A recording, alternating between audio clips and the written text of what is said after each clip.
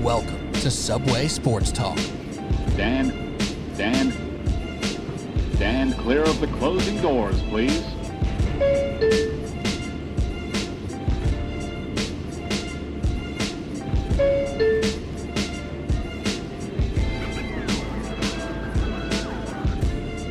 All right, here we go with Subway Sports Talk. My name is Peter Kennedy, and I am your host. Thank you so much, as always, tuning into SST on Apple Podcast app, Spotify, wherever you listen to podcasts. Appreciate you all the same.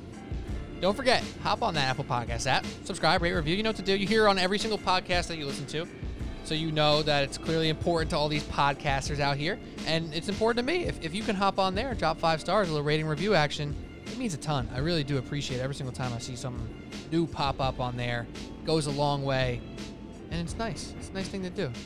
Support the show if you're enjoying it. We're trying to give you some cool stuff so you can enjoy it. And here to do that with me tonight, a great duo, a dynamic duo, one of which you know very well, or at least if you've been listening to this show, you should know very well, because my guy was out here crushing it.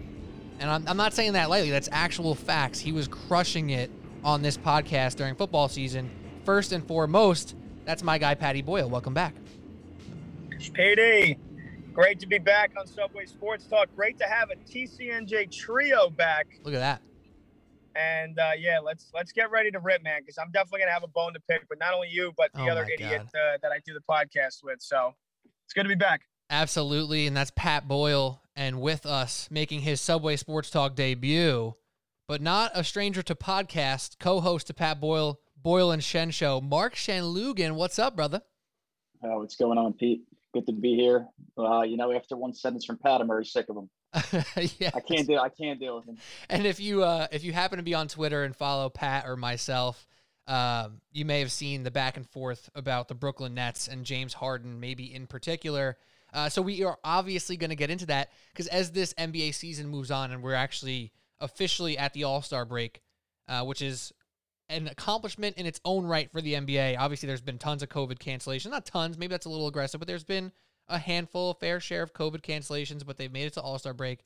They're having an All-Star game, which could be debated as a little bit crazy or still just a fun event. We shall see. Nonetheless, the Knicks are entering in the playoff picture.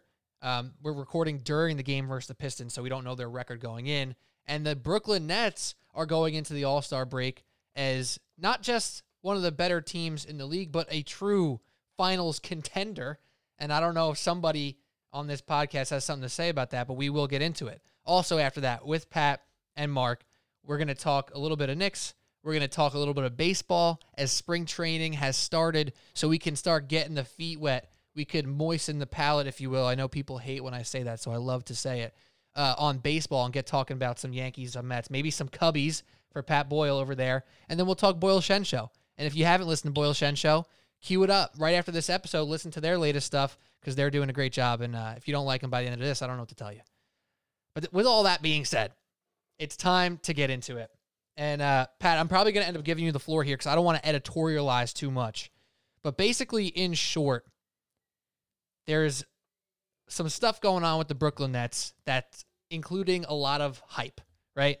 We got a lot of hype about James Harden since he's, now getting MVP talks. Kyrie Irving is back and healthy. He's not MIA. He's playing off the charts. Kevin Durant's out, and this team is still killing it. The offense is awesome. The defense isn't. We know all this stuff. But, Pat Boyle, you are kind of being a bit hesitant, perhaps rightfully so. So what are you seeing or not seeing with these Brooklyn Nets that's getting you heated to the point that you feel like you have to put your tweet out there saying you best not be giving them that type of credit yet? Yeah, well, look, I just want to point out a couple of things. And first and foremost, and that is that the Nets are playing some tremendous basketball. James Harden's playing some tremendous basketball. They're doing a lot of this without Kevin Durant right now. They've got a record of 24-13. They're positioned to make a run to the Eastern Conference Finals. Everybody is expecting, with the talent that they have on the roster, to get to the NBA Finals. And we knew that was going to be not only a possibility, but an expectation when they were able to snag KD and Kyrie a year and a half ago, almost 2 years ago now, in free agency. We knew that after KD was going to, serve the 1 year rehabbing from the torn Achilles, that this season had title expectations. I understand that. I understand that you've got a top 2 player in the planet on your team. You've got a top 15, absolutely top 20 player on your team.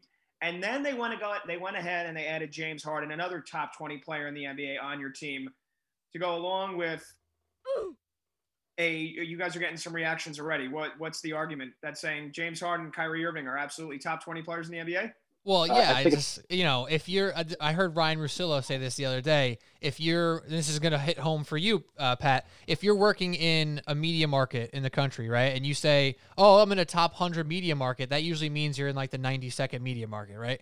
If you say James Harden's a top 20 player, you're implying that he's not a top 6 player or top 7 player. I'll say James Harden is a top 10 player. Okay, that makes me feel better. Saying top 20, that's putting him in like a range of a lot of different dudes. Is that fair? Fair enough. Okay, continue. So you've got Kevin Durant, who in my opinion is the second best basketball player on the planet. You got Kyrie top 20, and you got James Harden top 10. Those 3 guys alone, that's an NBA Finals caliber team. I understand that. I get that. I'm not arguing against the talent levels of those guys. However, given the past couple of seasons and the playoff history that these 2 gentlemen, Kyrie Irving and James Harden, have,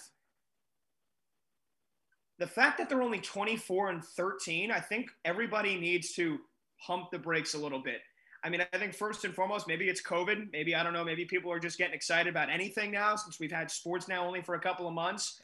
But and last time I checked, 24-13 isn't an absolute lock for the NBA Finals. When you got the Philadelphia 76ers, who have a better record, when you've got the Milwaukee Bucks, who have Giannis Antetokounmpo and Chris Middleton and Drew Holiday, and a team that has been to the Eastern Conference Finals now for the last 2 seasons.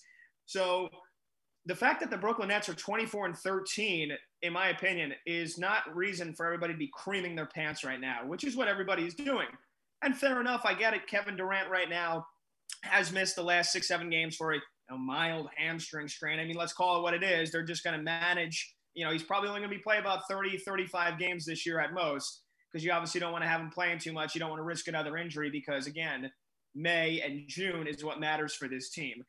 And another thing, when we move to James Harden, who is the subject of all this debate and the reasoning for me blasting the trade of sending Caris LeVert, Jared Allen, 2 young, budding, blooming stars already in this organization who have a chance. Jared Allen has a chance, if he's not already, at a top 10 player at his position with the potential to be a top 3 player at his position. And Caris LeVert, who showed last year in the bubble that he's a guy that if he's on a team where you don't have 3 top 15 players in the NBA, he's dropping 25 points a night.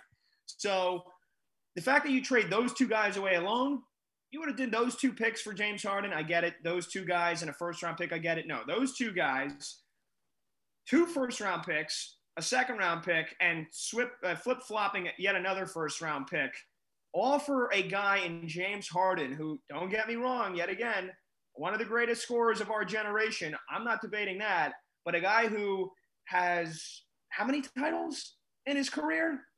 Playing with some of the guys like Russell Westbrook, Kevin Durant, Chris Paul, playing in the Western Conference with a team that was supposed to find a way somehow at one point or another to get to the NBA Finals. They were the team that was going to beat the Golden State Warriors. They were going to dethrone them. Then they were going to beat LeBron last year. James Harden's never won an NBA title. I don't think he'll ever win an NBA title. This is his last chance here to do it with the Brooklyn Nets. And again, playing some tremendous basketball. Is he playing MVP caliber basketball? Now, when you put him up against Joel Embiid, he's not. Because what Joel Embiid is doing is literally on a different level. The season that Joel Embiid is having is historic right now. And he showed us yet again on Wednesday night why he, in my opinion, is the front runner for the MVP right now, alongside Giannis. And James Harden is a secondary decision, maybe a 4th or 5th in the MVP race. So, yeah, what the Nets are doing is all good and fine and dandy right now. It's exactly what they should be doing. In fact, they're probably a little bit below expectations, in my opinion, considering they're only 24-13 with the talent on their team. They should probably have about 30 wins. They should not be losing really any games at all. And you look at some of the games they've lost this year. You're telling me this team's going to win a 7-game series against the Philadelphia 76ers, against the Milwaukee Bucks? I don't know about that, Pete. And I think right now the hype and where it's at going into the All-Star break is way higher than it should be. It should be right on par with, hey, this is what we expect. We traded for James Harden. We want to win a title. We're into the All-Star break, 11 games above 500. That's pretty good. We need to start to elevate now going into the NBA playoffs. I just think the hype is so overblown right now. And yes, unless the Nets win an NBA title this year, Pete, or next year, or both, they have to win an NBA title. They have to win at least one. If they don't do that, this trade, yet again, to send Allen, LeVert, and all those draft picks away is ultimately going to go down as yet just another trade that they did that ruins their future, much like they did with the KG and Boston trade. Wow. That was a lot. I want Mark to get in here, but let me just clean up a few things. So let's remember there was no training camp this year, and Kyrie and KD had never played together. So that's starters for their record, right? That's how they started the year without James Harden. James Harden played 8 games in Houston. I'm sure he missed a couple. So I think Brooklyn might have played like 10 or 11 without James Harden since he's been here. I believe he's played 20. I believe he's played 23 games with the Nets. With the Nets, right. And they're 24-13. So he's played a good chunk of their games at this point. He's only missed one, I believe, since he got traded over. They are 9-1 in their last 10 games. They're 9-1 in their last 10 games. So in a COVID year with no training camp, new pieces leaving, new pieces coming in, we have to give every team a little more time. Perhaps a team with 3 new main stars who've never played together in this modern era of basketball. There's a lot more to touch, but I want Mark to get in here. So Mark, I know you and I see a little bit more eye to eye here. So why don't you get into your co-host here and tell me and tell the listeners why you think he's off his rocker right now. Pete, I just think it's a guy who, doesn't want to go against his initial prediction with saying that the Harden trade was a bust. I respect that, but at some point you got to let it go. Look, they traded, LeVert and Allen. You talk about giving up the future, but Caris LeVert's out indefinitely. Nobody knows when he's going to come back. Jared Allen wanted $100 million from the Nets. The Nets said no. So he was probably going to walk anyway, or the Nets were going to have to be forced to sign a, ridiculously loaded offer sheet to retain him. And, when your top 3 options are Durant, Irving, and Harden, do you really need Jared Allen to be a top 3 player in the league? I mean, you're more than serviceable with DeAndre Jordan and playing that role at center.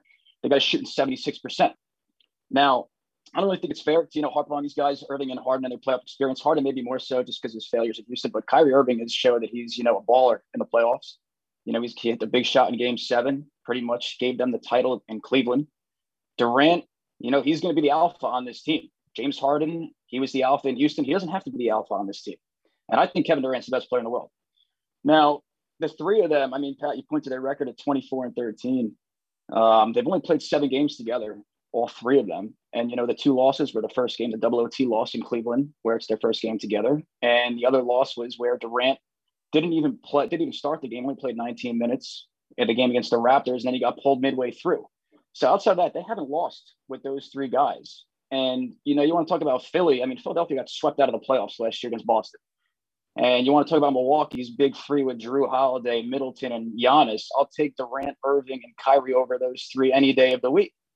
So for me, I just think you don't want to back off your initial prediction. I think you're a little crazy here. And they're only a half game back of Philly. And when they get all 3 of these guys back second half of the year, I think the Nets are really going to pull away for that 1 seed.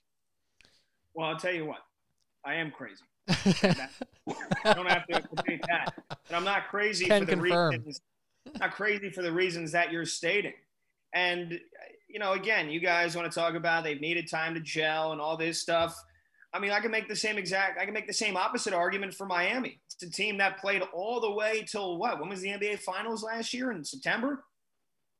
When did they? It might have. Did it even go to October? It might have went to October. I think. Yeah. Yeah, we finished and all of a sudden now they're turning around. Look what the Miami Heat. They're going to be a factor in the playoffs too last year and this year as well. We saw what they did last year. I don't think it was a fluke. I think Bam Adebayo is maybe the third best center in the NBA. He's stud, straight up. He's an absolute stud. You've got Jimmy Butler, who seemed to has hit a second level to his career. I mean, let's not get into structuring out the Eastern Conference right now, but I just think right now everybody just thinks it's the Nets and everybody else, and it's not. To me, it's I can cut in real quick. 3 or 4 teams that can come out of this Eastern Conference. And again, I think just given the past pedigree of James Harden failing miserably and epically in the NBA Finals in the biggest moments, and the fact that Kyrie hasn't really done anything since the NBA Finals game-winning shot, to me, this isn't an NBA Finals winning team, not this year. Go ahead, Mark. Thanks, Pete.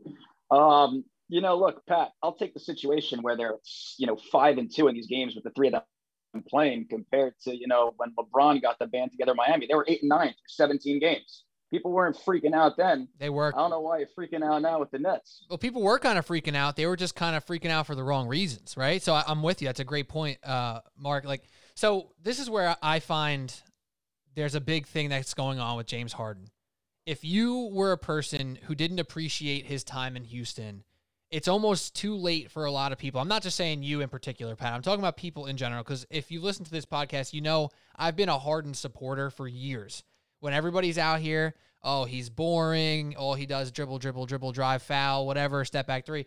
Whatever. Some people don't like how he plays, and I get that. He also has some epic failures in the biggest stages of the NBA. The reason we even hold him to that accord, to that level of accountability, is because he is not a top 20 player. He has been a top, I'd say, 3 player, top 3 over the past 5 seasons. He's finished in top 3 MVP voting in, I think, 4 out of the 5 last seasons. You could argue he could have 2 or 3 MVPs, not just 1. And you're talking about other teams. You're talking about the Sixers, who haven't proven anything in the playoffs. The Bucks have proven less than that, perhaps.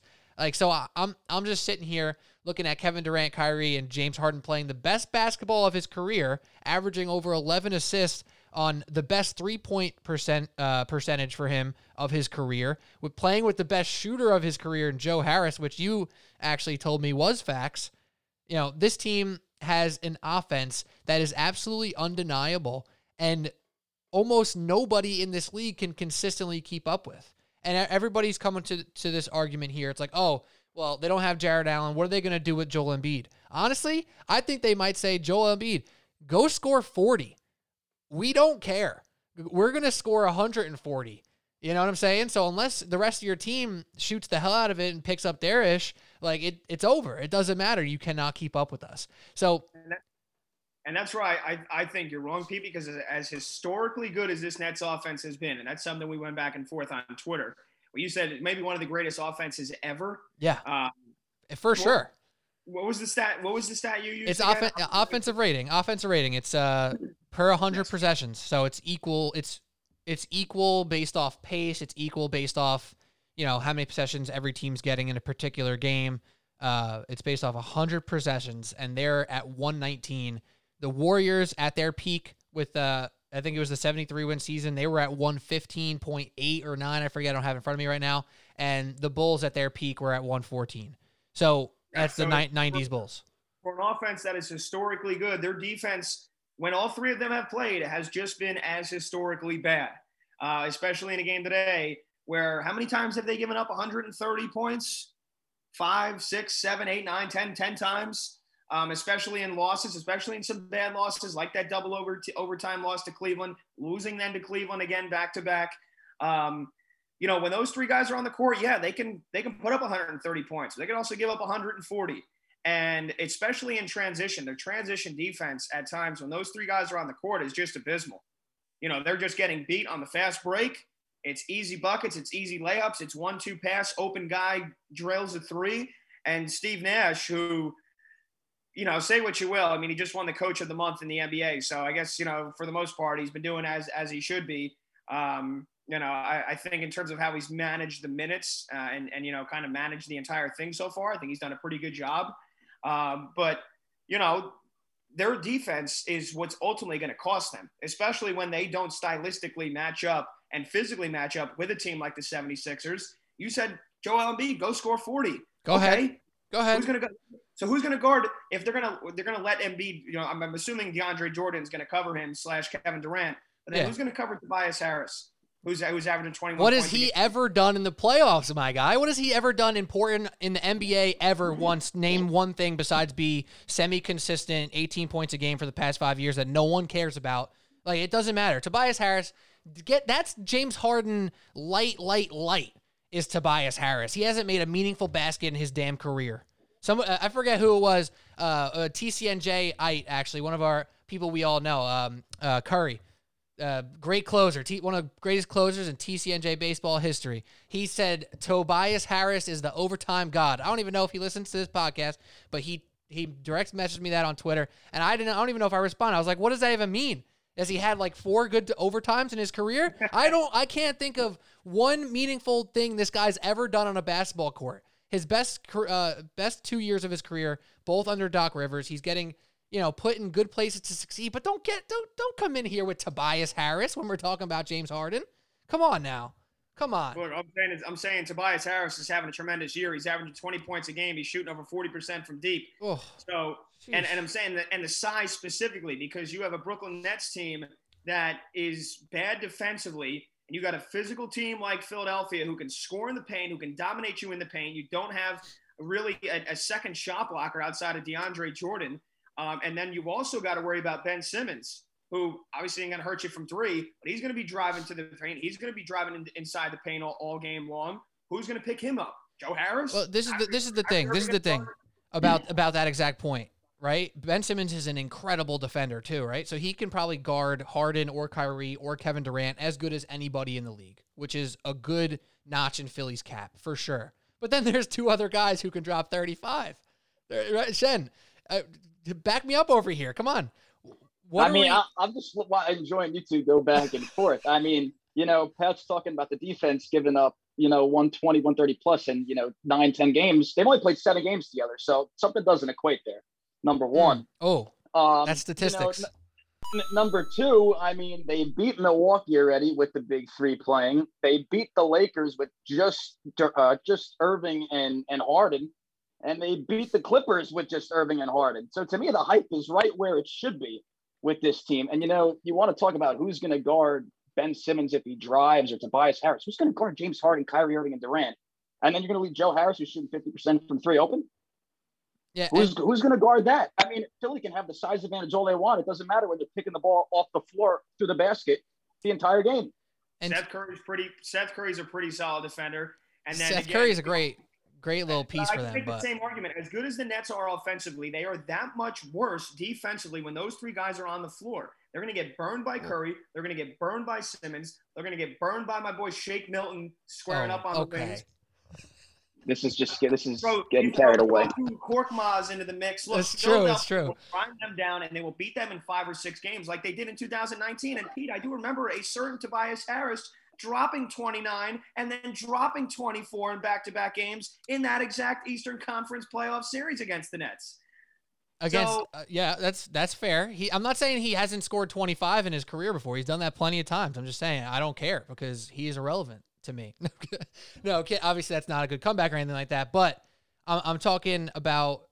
I want to reel this back in for a second because we're talking about Steve Nash. We're talking about the Sixers and the Nets in particular, right, as a head-to-head matchup. And this is where I think a point we've been working around it. I haven't said it or Mark hasn't said it because it would go against what you believe right now, Pat. Steve Nash becomes a key player here.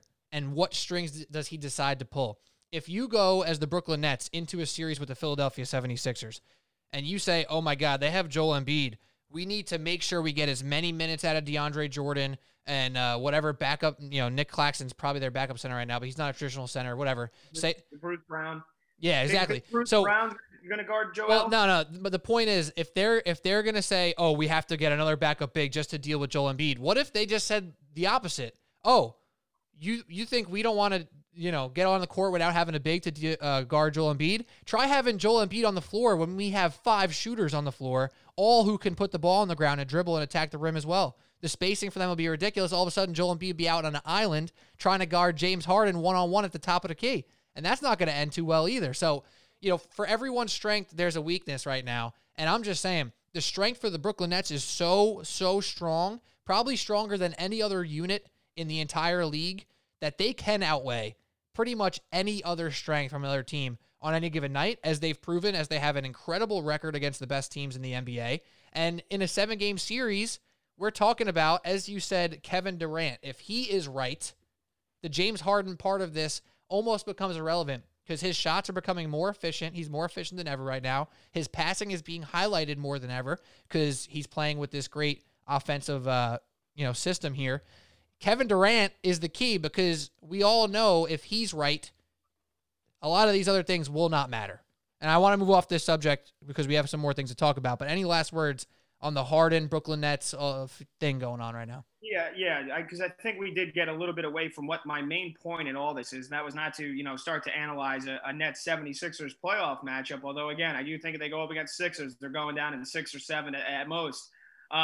But it's because I don't dislike James Harden. I like James Harden. I don't think he's boring. There's folks who do that. I understand the greatness that he put on for 8-9 years with the Houston Rockets. And although ultimately he didn't ever win a title, that's not the fact that he's not one of the best scorers of our generation of the last 20 seasons. The fact that this guy can go out and drop 40, 50 points on almost any given night.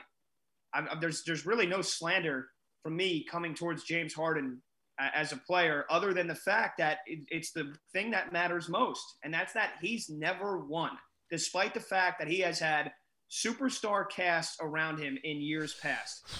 And Pete, and it's the fact that what did my tweet about lasting the trade come down to?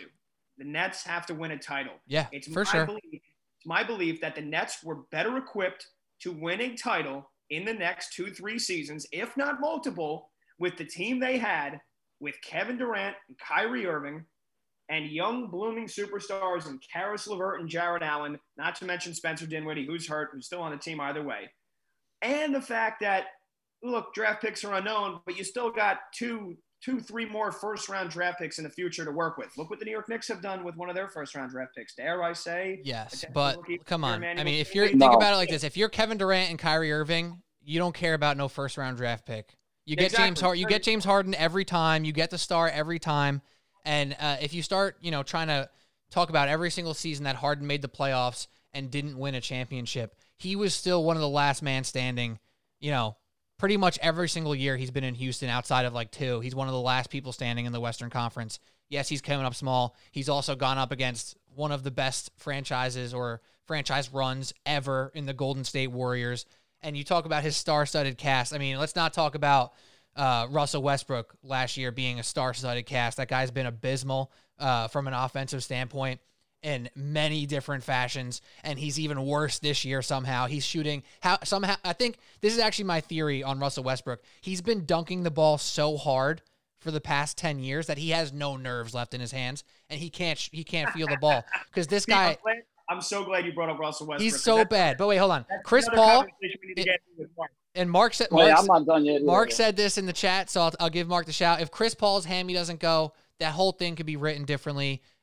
Before that, he was playing with Dwight Howard and Chandler Parsons as his best players in Houston, and the Oklahoma City stuff very much so does not count. He was the 6th man on that team. So to talk that he had the star-studded cast and all this stuff, I ain't here for that. Plus, and I love Damian Lillard. He's amazing. He's the coolest dude in the league. He's cold as hell in these regular season games and kicking out Paul George and Russell Westbrook in the playoffs here. But my guy he doesn't get any shit for losing to the Warriors in the Western Conference Finals. James Harden does because he's on the pedigree of these other dudes, and you just get held to a different standard.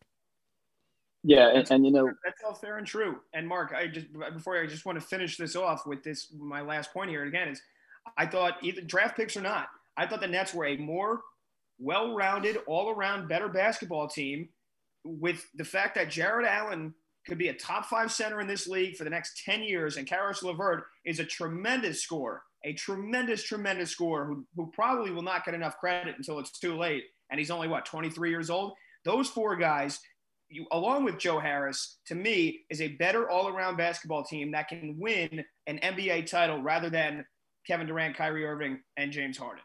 And I'm gonna stay on that hill until they prove me wrong. And yeah, you can, but you are wrong. And I'll finish with this. Look, this is a win now league, And, you talk about 10 years with Jared Allen. I just told you that he wants $100 million. The Nets aren't keeping him. So he's gone in a year max. And Caris LeVert hasn't played a game since the trade. And, these picks with Houston, they're all going to be late first round picks. This isn't the NFL draft where, you pick 30 if you can get a stud. A lot of these guys fail anyway in the NBA. So, I look at that, take that into account as well. And you're saying if I have Durant, Irving, and Harden, I'll take those three problems any day of the week. I can't say that enough. I really can't. And again, you haven't been able to deal with the problems because there hasn't been any lately. But what are we supposed to think when literally the last 3 years it's been nothing but a literal reality TV show with Kyrie Irving? It could be any day. If you saw a Woj bomb right now that Kyrie Irving was like in Tulum or something like that, yeah, you'd be like, all right, that makes sense. He left again. It happens. That's what Kyrie be doing, shit like that. And then he gets on the basketball court and you're like, oh my God, how does this guy do this? Has he even practiced in a year? Like, where has he been? Kyrie Irving, bro, he blows my mind with some of the plays he pulls off on the court, and then he'll just disappear. So I'm with you, Pat. There's room for drama in this team. There 100% is room for drama. I am here for that drama, and I hope that drama goes all the way until late in the playoffs so we can watch this very exciting team. And that's what I'm saying. Things have been going swimmingly for 3 weeks now all of a sudden, and everybody's ready to declare the Nets NBA champions. Let's bring it back down to earth. Yes. They do have the third best odds right now, I think, in Vegas. I'm sick of all the future talk, Pete, because the Celtics have been set up great for the past 10 years, and they've got nothing to show for it. Yeah, draft picks, all the draft picks they got. Pretty sick, right? Kyrie Irving, the Boston Superstar. They got I want to hear it. The Knicks, too. 9 points in the Game 2 loss to Milwaukee en route to getting blanked 4 games in a, row. Oh, that was ugly. I remember that. Those same Celtics swept the Sixers, who you've been talking so much about last season. Now Kyrie Irving. Oh my God, this is good. This is good. This is great. Worse. I'm loving the energy here. We got to move on because we don't have that much time here. Everybody keep the receipts 3 months from now when the Nets are not in the NBA Finals. And even if they are, they're not beating LeBron. Well, we shall see. Kevin Durant has a way of beating LeBron in the finals. I'm just saying. And anyways, moving on before Pat unmutes and we start continuing on the Nets conversation here. Regroup for a second. This is Subway Sports Talk. We got Pat Boyle. We got Mark Shanlugan. They are the Boyle and Shen show. And if you can't tell, they love going at each other. So if you want to hear that energy, when that energy gets kept up, it's on the Boyle and Shen show. So don't miss it. All your podcast platforms, right? I said that good enough. All the podcast platforms, Pat, that works for you? Podcast platforms. Or the podcast platforms? Spotify and Apple Podcasts. We recently dropped our agreement with SoundCloud. The agreement of all 19 listeners that were on SoundCloud.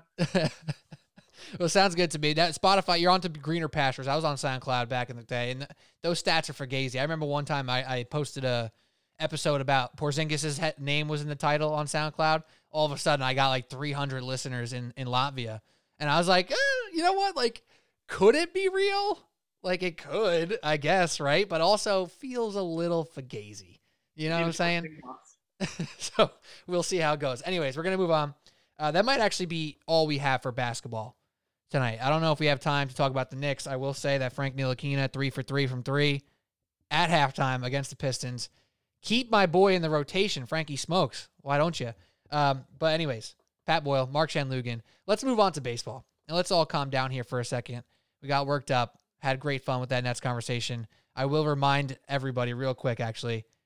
I had a Nets analogy, Pat, from the football season that went really poorly for me at the end, if you remember.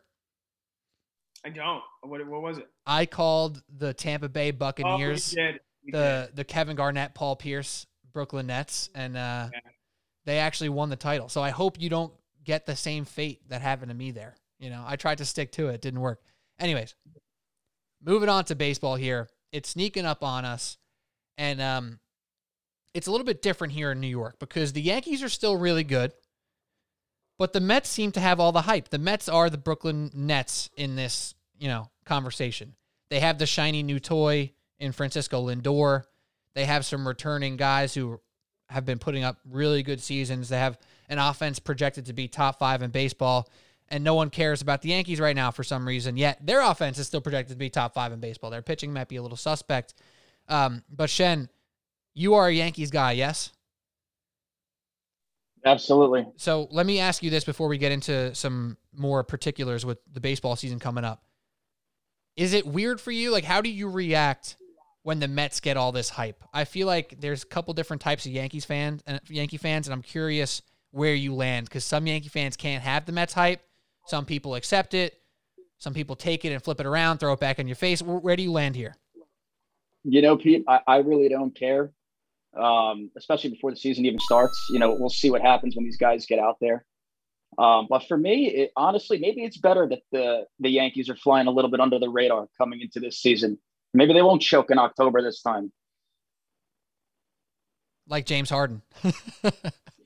Well, James Harden chokes in June, not October. It's true. But I get where you're going with that. Yeah, so you're okay with it. With maybe the Yankees need to be a little bit less in the spotlight here to get right, get healthy, get where they need to be without this championship or bust thing just hammered into their face, into their narrative the entire season.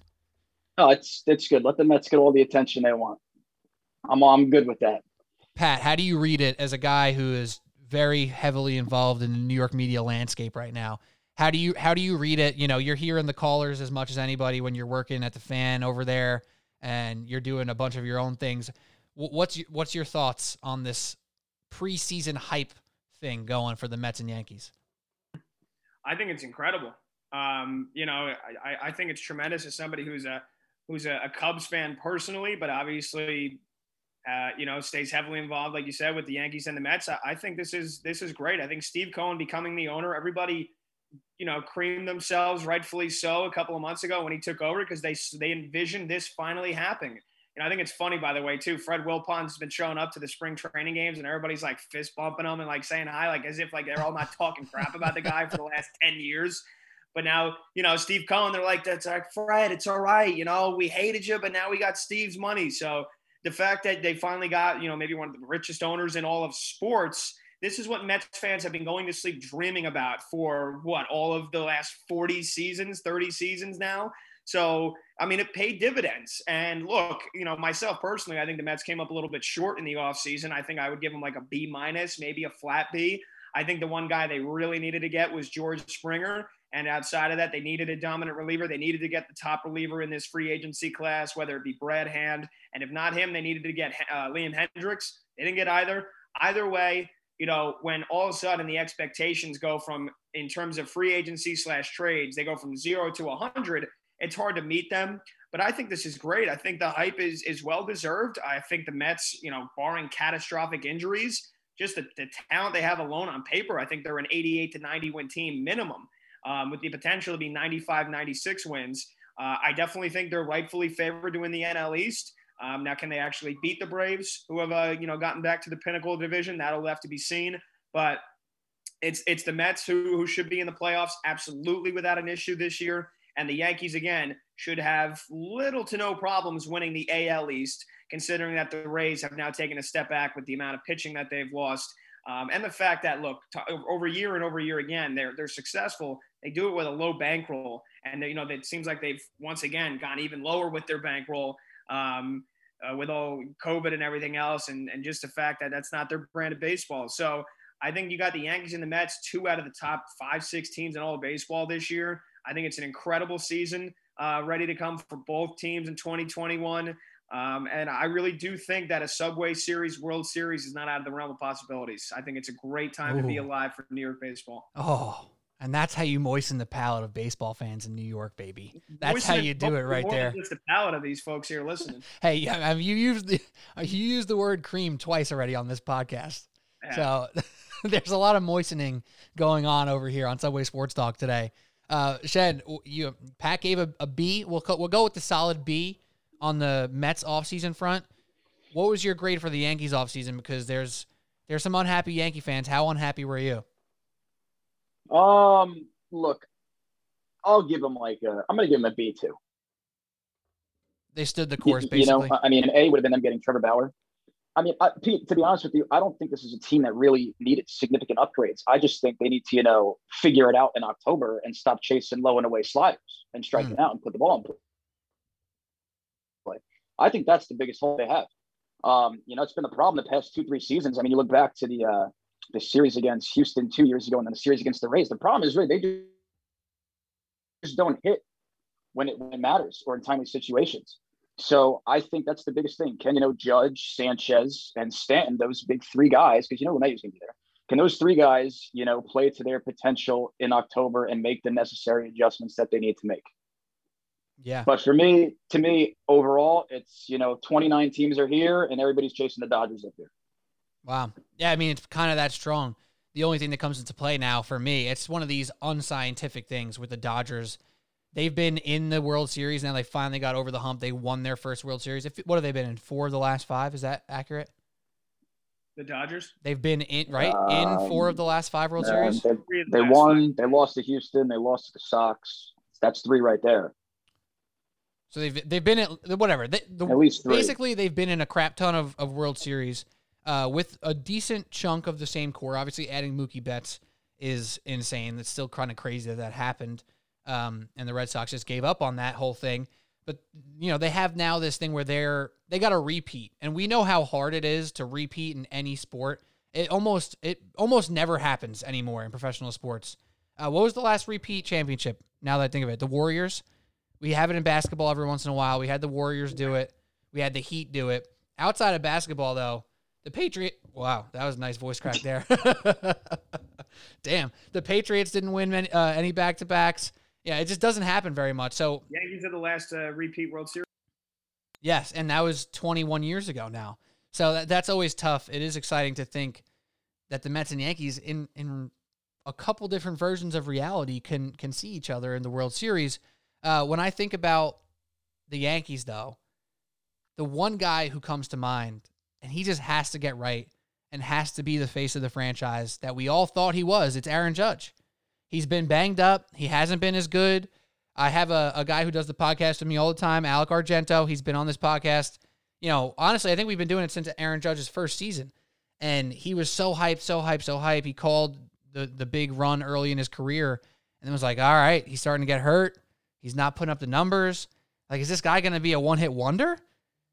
Shen, is that, or Pat, whoever wants to jump in, I don't even care. Is that even possible for Aaron Judge to be a one-hit wonder at some point? Is this the year he figures it out? I mean, look, it's never really been an issue about the talent that Judge has. There was that little bit of a drop-off after his, quote-unquote rookie season when he won the Rookie of the Year, came in second in the MVP voting, hit 52 bombs, an OPS of over 1,000. His OPS has never been lower than 890. And it was, the lowest it was in a full season last year, in a shortened season where he was once again injured. But the power's there. It will always be there. He is a mammoth of a human being to the point where he makes contact with the ball. It's going out of the ballpark 1 out of every 10 times. So the power you never have to worry about, the ability to drive the ball out of the ballpark. And, he's still a career 272 hitter. For a guy that's hitting the ball out of the ballpark in a full season on average 35, 40 times a year, he is a tremendous talent. I don't think he can really ever really drop off to a point where he'll be a one-hit wonder. So to answer your question, no. However, it's been the same question every year now for the last 3 years. Can he stay healthy? He missed 50 games in 2018. He missed 60 games in 2019, and he only played 28 games out of the 60 last year. So it's, can he stay healthy? And, he said in the offseason he hasn't really lifted any less. But, they have implemented a lot more yoga and stretching. I mean, they fired their training staff 2 years ago. They brought in Eric Cressy. Still a ton of injuries last year. Aaron Boone just got injured. Isn't he sick or something now? Who's that? Aaron Boone. Yeah. Even the coach is out for a while. He had to get a pacemaker. That open heart surgery, like 10 years ago now. It's crazy. He has a pacemaker. He said he's been having trouble breathing. So, that was a little scary, but he should be good. It's, you got a pacemaker. It's definitely kind of reminds you of your own mortality. But no, the thing with Judge, I'm not worried about Aaron Judge. I'm not worried about Giancarlo Stanton. I think Giancarlo Stanton has finally really enveloped himself in the New York landscape, fans or not at the ball games. Last year there wasn't, but we saw what he can do in the postseason last year. He was one of the best hitters in the playoffs.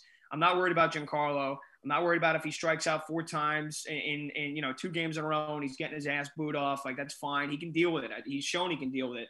because he was there in the postseason last year.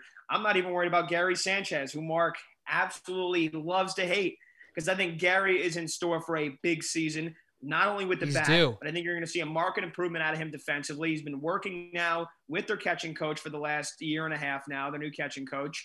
And the fact that I think he has, kind of gone through that mental arduous process. He got benched last year. They brought in Ronnie Chirinos this year. They've got Higashioka as well. I think Gary's going to be fine. And I think, Clint Frazier, Big Red, is going to have an absolute monster of a season. So, again, as Mark said, the lineup's not the issue at all with this team. It's when it comes down to October is it's the lineup. Can they hit in the clutch situations? What I'm a little concerned with this Yankees team, maybe out of the gate more so than anything, the first month or 2 months, is the fact that you've got 3 big question marks in your rotation. Oh, yeah. With Corey Kluber, Jameson Taillon.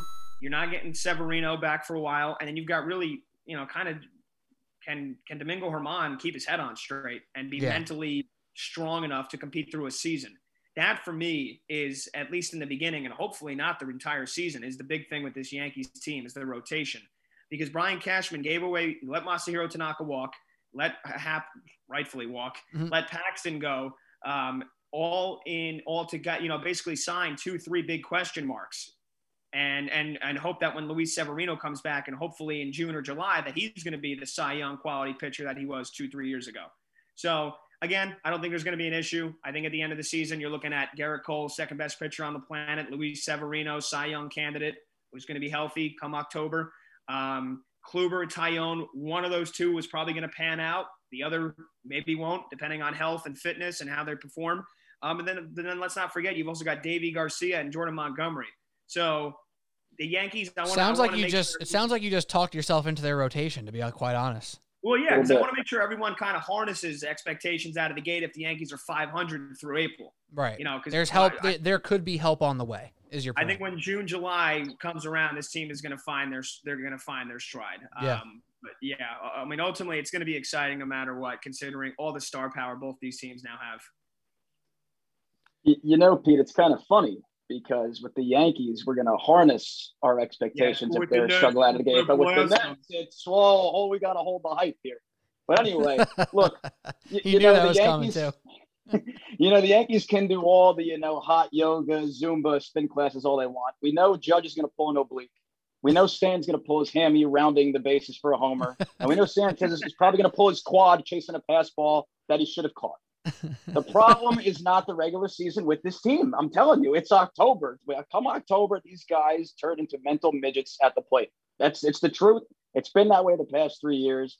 But to be honest with you, this year, they may catch a break, because Houston's not what they once were. The Rays definitely aren't what they were last year.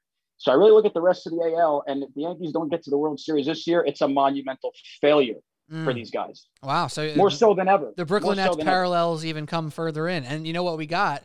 We got the Yankees as the Brooklyn Nets finals contenders, and we got the Mets as the New York Knicks. Frisky little playoff team, perhaps? New York sports on the come up?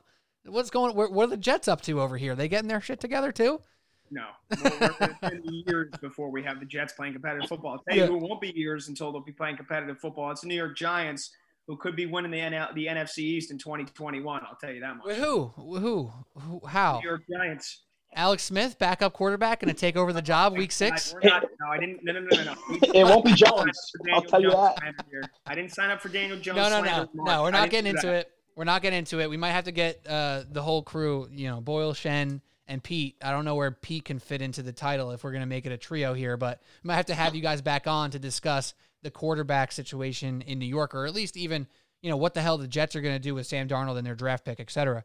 That could be that. We don't have another hour, so we can't get into it right now. To stick with baseball for a second, the Yankee stuff, kind of obvious at this point, right? It feels like the same story. Expected to win 95, expected to be in the playoffs. Wake me up in October. Wake me up when September ends, right? That's a song by Green Day, and I just said that out loud. The Mets, though, on the other front, who is the guy? Obviously, Lindor is the big acquisition, so we know we need a lot from him. But who is the guy, in you guys' estimation, not DeGrom, not Lindor? Let me just put that out there now. Not DeGrom, not Lindor. Who is the guy you look at and say, this guy needs to be a stud for the Mets to get where they need to go? Mark, you want to take this one? Because I know who it is. Yeah, I'll go. To me, more so than anything, maybe I shock you guys a little bit here with who I'm going to say. I think it's Pete Alonso. Because if he is what he's supposed to be, then that gives you two bona fide studs in the lineup. With Alonso knocking all the. So, I mean, you look at those two guys in a lineup against a lot of other teams, big two in a lineup, they're right at the top there for me. The past couple, their team for me, at least, has been more so the offense than the pitching. So if those two can do what they need to do, I think the Mets are well set up. I mean, it's unfortunate. I think they're playing in the roughest division in baseball now with the NL East. But those two, for me, they need to be big impact players this year. Yeah, no, I definitely agree.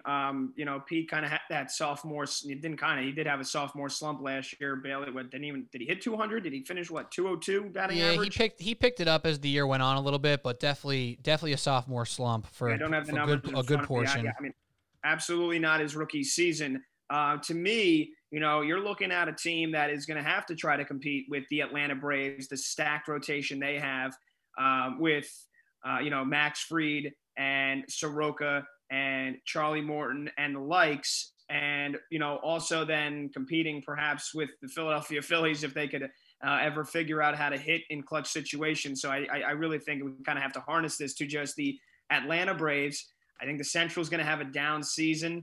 Unfortunately, my Cubbies, they look like they're on the verge of a complete rebuild. Who knows if Chris Bryant's going to be on this team come the trade deadline. So really, it's the Atlanta Braves who have one of the best rotations in baseball. And then, of course, it's the LA Dodgers who have, 4 Cy Young Award winners in their staff now. Mark said it. It's the Dodgers and really everybody else. To me, if the Mets are going to compete and ultimately try to knock off the Dodgers or the Braves in the playoffs, it's got to be the rotation that absolutely balls out this year like they did in 2015. And that's DeGrom, year 1, and that is Big Thor, Noah Syndergaard, year 1A. He's the X factor for the New York Mets this season. Coming off the Tommy John. I mean, look, he had a bad season in 2019. 4.28 ERA, only went 10-8. You kind of wondered maybe a little bit at times where his head was at. Kind of aloof at times in the post-game press conferences. Gave up basically a hit per inning and barely had a strikeout per inning. But, Noah is a guy who we saw, and he's an absolute freak of nature. And to me, it's not a guy that's going to fall off. He's another guy that has massive size, massive physical and athletic ability, throws the ball 102 freaking miles an hour. He's an absolute freak. Savage. So to me, if his head is there this year, and it seems like it has, all the postseason workouts we've seen, all the things he's been saying, he seems motivated, he seems jacked up and ready to go. That's a guy when he's healthy, if he's pitching at his best of his ability, you've got 2 of the best, in my opinion, 5 pitchers in all of baseball on your staff. And if you got DeGrom and Syndergaard pitching like the aces and the ace 1B that they can be, they're going to beat the LA Dodgers in the playoffs. And we could be seeing a Subway Series, World Series, Yankees, Mets. So to me, it's going to ultimately, I think when we look back on this season, if you want to point at one thing, and there probably will be multiple, but if you want to point at the one biggest thing as to why the Mets did or did not make the World Series this year, my opinion will be Noah Syndergaard. I like my meatballs spicy. I love that. I love that take, man. Well, what the hell is that drop? You like that? You never heard of that clip? I like my meatballs spicy. No. Pretty sure it was a Chicago Bulls guy a couple of years back. I also have this one. This is your boy right here. This is for you, Pat. That was cheese. Oh. Little iron for everybody right there. Yeah, I got an eye on Noah Syndergaard this year. He hasn't been very good in a while, so it's tough to talk yourself into it. But if you get there, it's going to be epic. Real quick, I know we got to finish up in a second here. I just want to say this. A key for me is if Brandon Nimmo keeps up that same energy and continues to live on base. If he lives on base this year at a leadoff position, like he did last year, I'm pretty sure he was almost 400 on base percentage last year, if not actually 400. My guy walks like crazy, then he sprints to first. Everyone hates it. I get it. But he lives on base, and then Conforto, McNeil, Lindor, Alonso. If Dom Smith is consistently in the lineup, J.D. Davis, the list kind of does go on here. If Nimmo's on base, my guy's going to score all the runs. It's going to be epic, and this offense could be otherworldly at times. That's how good they can be if things click right for this offense. But I know we got to finish up in a second here, so let's round it up. I'm Pete Kennedy, Subway Sports Talk. We got the Boyle and Shen Show on SST today. That's Pat Boyle and Mark Shanlugan. Shen, I'm not sure if you're familiar. We do this at the end of every episode. We go to our last words. So since you're the newcomer, I won't put you on the spot first. Pat's a pro at this. He knows what to do with last words, which is whatever the hell you want. Pat, the floor is yours. I know you've been talking a lot of Knicks recently, Petey. I know they're your team. You know they're my team. Look, to me, this isn't even a question. Is he the MVP? No.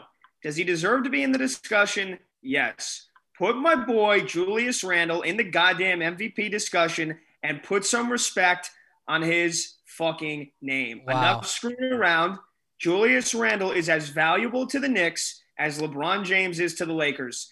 Without Julius Randle this year playing the most minutes in the NBA, True. Having a season that only Larry Bird has had before, 23-plus points per game, 9-plus rebounds per game, 5-plus assists per game, and shooting more than 40% from deep, Larry Bird, only other player to do that in NBA history. Julius Randle's playing almost every single minute per game that he can this season. He's got the most minutes in the NBA, and the guy has become an all-around beast, scoring from deep, scoring in the post, bullying people to the bucket, his ability to dish the ball from the perimeter, from the post, wherever, and, of course, fighting for almost every rebound a night. The Knicks are where they're at this season solely because of Julius Randle and, of course, the coaching that Thibodeau has done. But in terms of a player-wise, without Julius Randle, my fear is that the Knicks this year would be 10-28 rather than 18-18 or whatever the hell the record turns out to be. 10-26 instead of 18-18. He is that important to this team, and that is what you judge an MVP on, how valuable they are. To me, Julius Randle is one of the most valuable assets a team can have in the NBA. That was awesome. That was also cheese. Shout out to Iron Eagle. That was great, Pat. I loved everything about it. I will add, I heard on the broadcast, I forget the exact number, but their record is abysmal when he doesn't score 15 points. And that's a low floor, obviously, but like if he doesn't put 20 up for the Knicks, their chances go way down. Their offense needs every single point they can get, and he has been the driving force of that offense to this point. As we speak, 9 minutes left, 23, 14, and 5. They're up, 14 on the Pistons. That's with 9 minutes left. So another great game for Randle as we speak right now. And not only the offense, Pete, he is the vocal leader in the locker room that he said he was. Him and D Rose, yeah. He wasn't last year. He's the vocal leader, and he's leading with his defense. Oh, by the way, the number one defense in the NBA. So to me, he is an all-around absolute beast this year. Is he one of the most talented in the NBA? No, that's not the argument I'm making. Is he one of the most valuable to his team? Absolutely. Final words. Julius Randle, put him in the discussion. Mark, last words. You had time now. Pat gave you some time there to think about it. What do you got for us? I mean, I almost want to respond to that, Pete, but I don't think that would do justice. I want to go get into my point. Pat mentioned taking receipts earlier in this, podcast about the Nets. I'm going to be cashing my check for the Nets futures to win it all. That's the receipt I'm going to be cashing. Okay. Put it in. Put the hype, raise it through the roof. This is in the books. It's guaranteed. Brooklyn's winning the title this year. There's no question about it. The Lakers have question marks with Anthony Davis and his Achilles and his calf issue. And when Durant comes back, the Nets are going to break the NBA. It's over. Are you a Nets fan? Sweet. Absolutely. Okay. So right now, by the way, I checked FanDuel popped up first in my sportsbook apps here. They're currently plus 300. Lakers are plus 280. That's very close. That Vegas is saying it's neck and neck. That's what they're saying. I'm not saying that. Vegas is saying that. So, Mark, I'm with you, bro. I'm a Knicks fan. I've actually probably been harder on the Knicks than most, probably harder on the Knicks than I should be right now, because I am obviously pleased with what's going on. Maybe I'm just being cautious and don't want to get hurt again.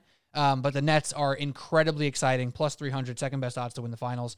For my last words, shout out to Boyle and Shen Show. Thank you guys for coming on. I came on your guys' pod. What was it, the second or third ever episode? I believe it was the third ever episode. Third episode? I was behind. Who was I behind? You were behind Emmanuel Barbari, who also works at The Fan and is at Fordham doing some great stuff play-by-play. That's totally fair. That kid crushes it. I should probably have him on Subway Sports Dog. Maybe I'll hit him up. But thank you guys, Boyle and Shen Show. You got to check it out. Everywhere you listen to podcasts, it's great fun. If you couldn't tell, the energy is always that high, and the debate is always real. Yeah, Pete, appreciate you having us, man. As always, I mean, There's not a lot of people as talented as you that I've done some podcasts and done work with that can, host a quote unquote show, that can host a podcast, delegate questions. You come up with topics. You always keep it entertaining, and you throw in your own real stuff there as well. And nobody's out here throwing out win shares and offensive rating stats and all these numbers like you are, man. I know you do your homework. I know you do a great job. So appreciate you having us on. I know you got a very loyal listening fan base, especially from the hometown Staten Island, Hey. The Rock. They get after their Subway Sports Talk content. So thanks for having us on again, as always, Pete. Appreciate it, man. Thank you, Pat. That means a lot. And not many people are working harder than you. And I think that's fair to say. My guy's doing play-by-play over here, over there, everywhere. He's at the Fan. He's grinding. Boyle Shen Show, a weekly guest on Subway Sports Talk during football season. I mean, you're a busy guy over there. Busy guy. How do you do it? Give me one word. Give me one technique on how you keep up with all those moving parts. A lot of coffee, I guess. A lot of coffee, not a lot of sleep. Good shit. Pat Boyle, Mark Shedlugan. Appreciate you. This has been Subway Sports Talk. I'm Pete Kennedy. Thank you all for listening so much. We'll be back next week with some basketball, football around the corner, baseball around the corner. Have a great day, everybody. Cheers.